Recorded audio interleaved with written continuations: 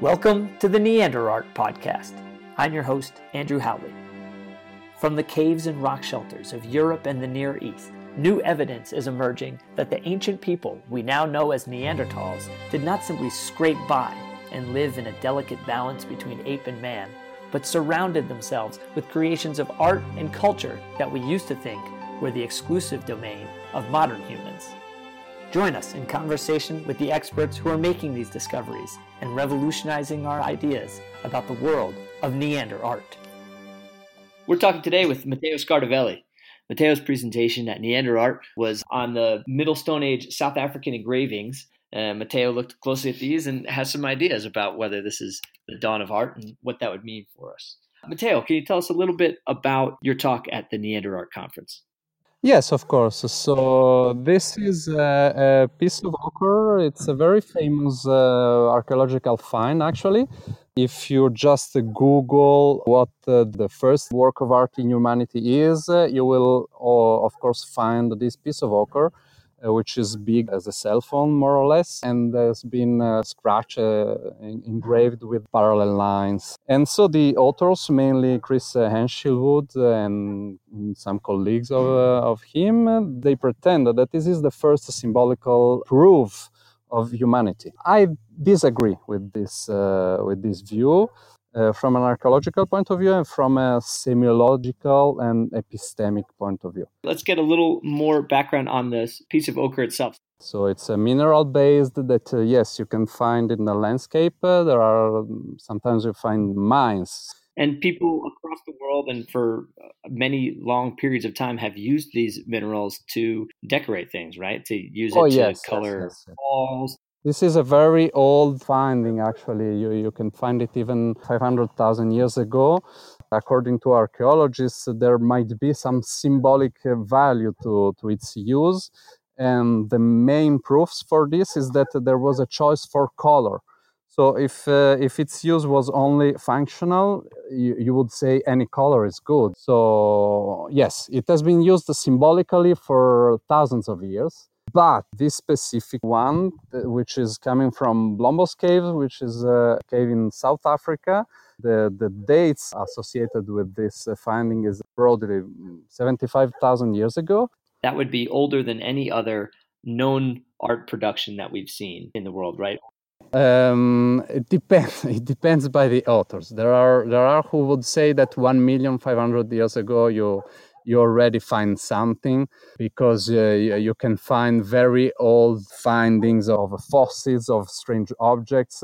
You also find the pebbles that have been retouched in a non-directly functional way. So it depends by the author. Let's say that this is the more broadly accepted older piece of art.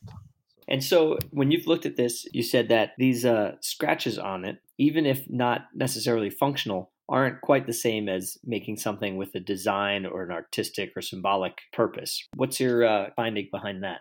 Sometimes we can find the designs that can also have only an aesthetic value, but we find them in groups. We find many of them the same, in more on one side. So, for example, also in South Africa, in a more recent period, we find ostrich eggshells with some designs on it. And they are clearly something that have been done for decoration. But we have nothing, any proof like this for this particular piece of ochre. What about the ostrich eggshells makes that look more convincingly like an intentional design? So the trait, it's very clear. While on the Blombos Cave ochre, the trait is very uncertain. It's not very precise. And also you can find exactly the same pattern on more than one piece. So these are clear proofs that there has been an intention. Maybe we will discover something more in the next years. And of course, I will change my interpretation. Yeah. So what are the dates for the ostrich eggshells? It's around 70,000 years ago. So these shells, the ochre, if people accept it, these are earlier demonstrations of kind of a visual art than anything that we have in the caves themselves. And it would extend back into the time when Neanderthals were still alive. But down in South Africa, there were no Neanderthals. Yes, yes. So this is still a very interesting find in the ostrich eggshell. But again, in my personal view, I don't think that we need any proof like this, because in general, the general public and archaeologists get very excited when they find that these material findings were the direct proof that only the populations who created those species had a higher intelligence, were more developed, and so on. What is not said is that it is considered that other populations, human population, being them Homo sapiens or Neanderthals, that didn't create this kind of decoration or of engravings were like underdeveloped. So I really disagree with this view. For example, when a population has some need, and they have some individuals or the population in its whole have to imagine what to do for resolving that problem. And they invent something new, a new tool or a new strategy for hunting, a new strategy for, I don't know, walking in the snow, or to not have a cold at night, and all these things. So this is what makes us human. Not, a small scratching, I could say, ugly and rapidly made on a piece of ochre. That is not what defines us.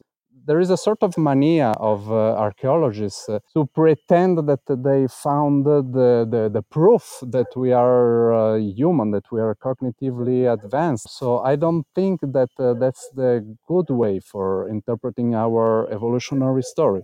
So you'd say kind of the physical manifestations of our creativity and our artistic symbolism are kind of a nice they're a record of some of this functionality, but they are by no means the pinnacle of the expression of these abilities. When we start finding Homo erectus outside Africa, it's already something incredible, because a species, when you find monkeys in Africa, they tend to stay in the same environment because their adaptation is just one environment.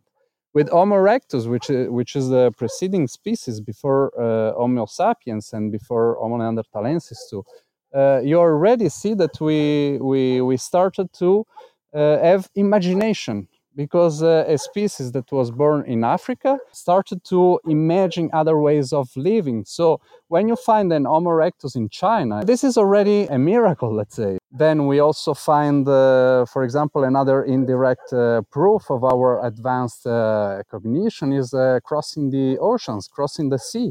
So the population of Australia is more or less 60,000 years. So for that too, you needed boats. Would you say that as you look at the question of NeanderArt and the dawn of artistic expression by human populations, these are evidences of a specific behavior that are exciting for us to look at, but we see that they were already very innovative and had an imagination that would have enabled them to thrive in these diverse environments. And that dawn of imagination precedes any kind of artistic expression that we did. And that's what you see as the real key moment of that spark of humanity. Yes, yes, of course. And also another part that is often it's not really treated in the scientific research is, if you go to the very important moment in our history, that is when we met with Homo sapiens in Europe. At first, we thought that there have been a sort of war between us and them. So because we were thinking that they were brutes doing war, not like today that we don't do war, right? So they were thinking that, but actually there is no proof for that. We can find no injuries that can be related directly and clearly to hitting somebody with a spear or something like that. Actually, what we are thinking today is that how the Neanderthal disappeared is that they were integrated in our communities. So actually, Neanderthals are us. They came with us, and somehow we met as populations meet. We met them, and finally we became friends, and we also made families. So that is also very interesting. So there's been a lot of talk over the last several years of the genetic analysis showing our most recent common ancestor 40 to 60,000 years ago out of Africa and then moving out across the world. And now we're finding more and more evidence that those modern human populations that moved out of Africa actually encountered existing other human populations and mixed with them. This is all part of a more diverse origins for us than we maybe pictured before, like where we used to picture one step in evolution leading to the next step in evolution. But now we see that we had a more diverse family tree that had lots of different adaptations to different areas. There may have been eras of more or less creativity in visual arts, maybe scratching ochre or scratching eggshells, but all of this stuff as different manifestations in different times and places of an underlying human experience and human conditions that goes back much further, probably even into the Homo erectus era, the first hominids to get out across the world. Yes. For example, until 50, 100 years ago, people, even scientists, would think that people from Africa were different. So a child that was born in Africa, he would grow up in a different way than in Europe. It's not only something about racial; it's also about Neanderthals, because it's happening. It's happening the same thing. So at some point, we discovered that if a child was growing up in Europe, he would become 100% European. So no difference at all, zero. Not a little different, no difference at all. And why this? Because what renders us human is culture. So it's the way you socialize, the way you imagine, your ability of creating things. This is what renders you human. It's not the genes, it's the culture that really matters. So nowadays, the revolution, for example, about the new discoveries about Neanderthal art, specifically the cave art in Spain, dated 65,000 years ago. So it is not important that the dates and the attribution are correct, because both can be wrong. Okay? But this is not the question. The question is that we are not astonished anymore as scientists, as archaeologists. It could have been, because we are all part of the human family. And the human family, this is what we do. We create things, we change our mind, we change our environment, we create art, we have ideas, So this is the real revolution. It's not the discovery that Neanderthal did this or that. It's the discovery that it doesn't matter. We interpreted the Neanderthal story exactly as we interpreted the Homo sapiens story. This is the real revolution of 2018, in my opinion. Thank you so much, Matteo, for taking the time to talk and for all of your work at the NeanderArt conference. It was a pleasure. Thank you very much. The conversations featured on the NeanderArt podcast stem from the presentations and ideas shared at the inaugural NeanderArt conference held at the campus Luigi Einaudi at the University of Turin in Italy. The conference was organized by SESMAP with the scientific partnership of the International Union of Prehistoric and Protohistoric Sciences and the International Federation of Rock Art Organizations.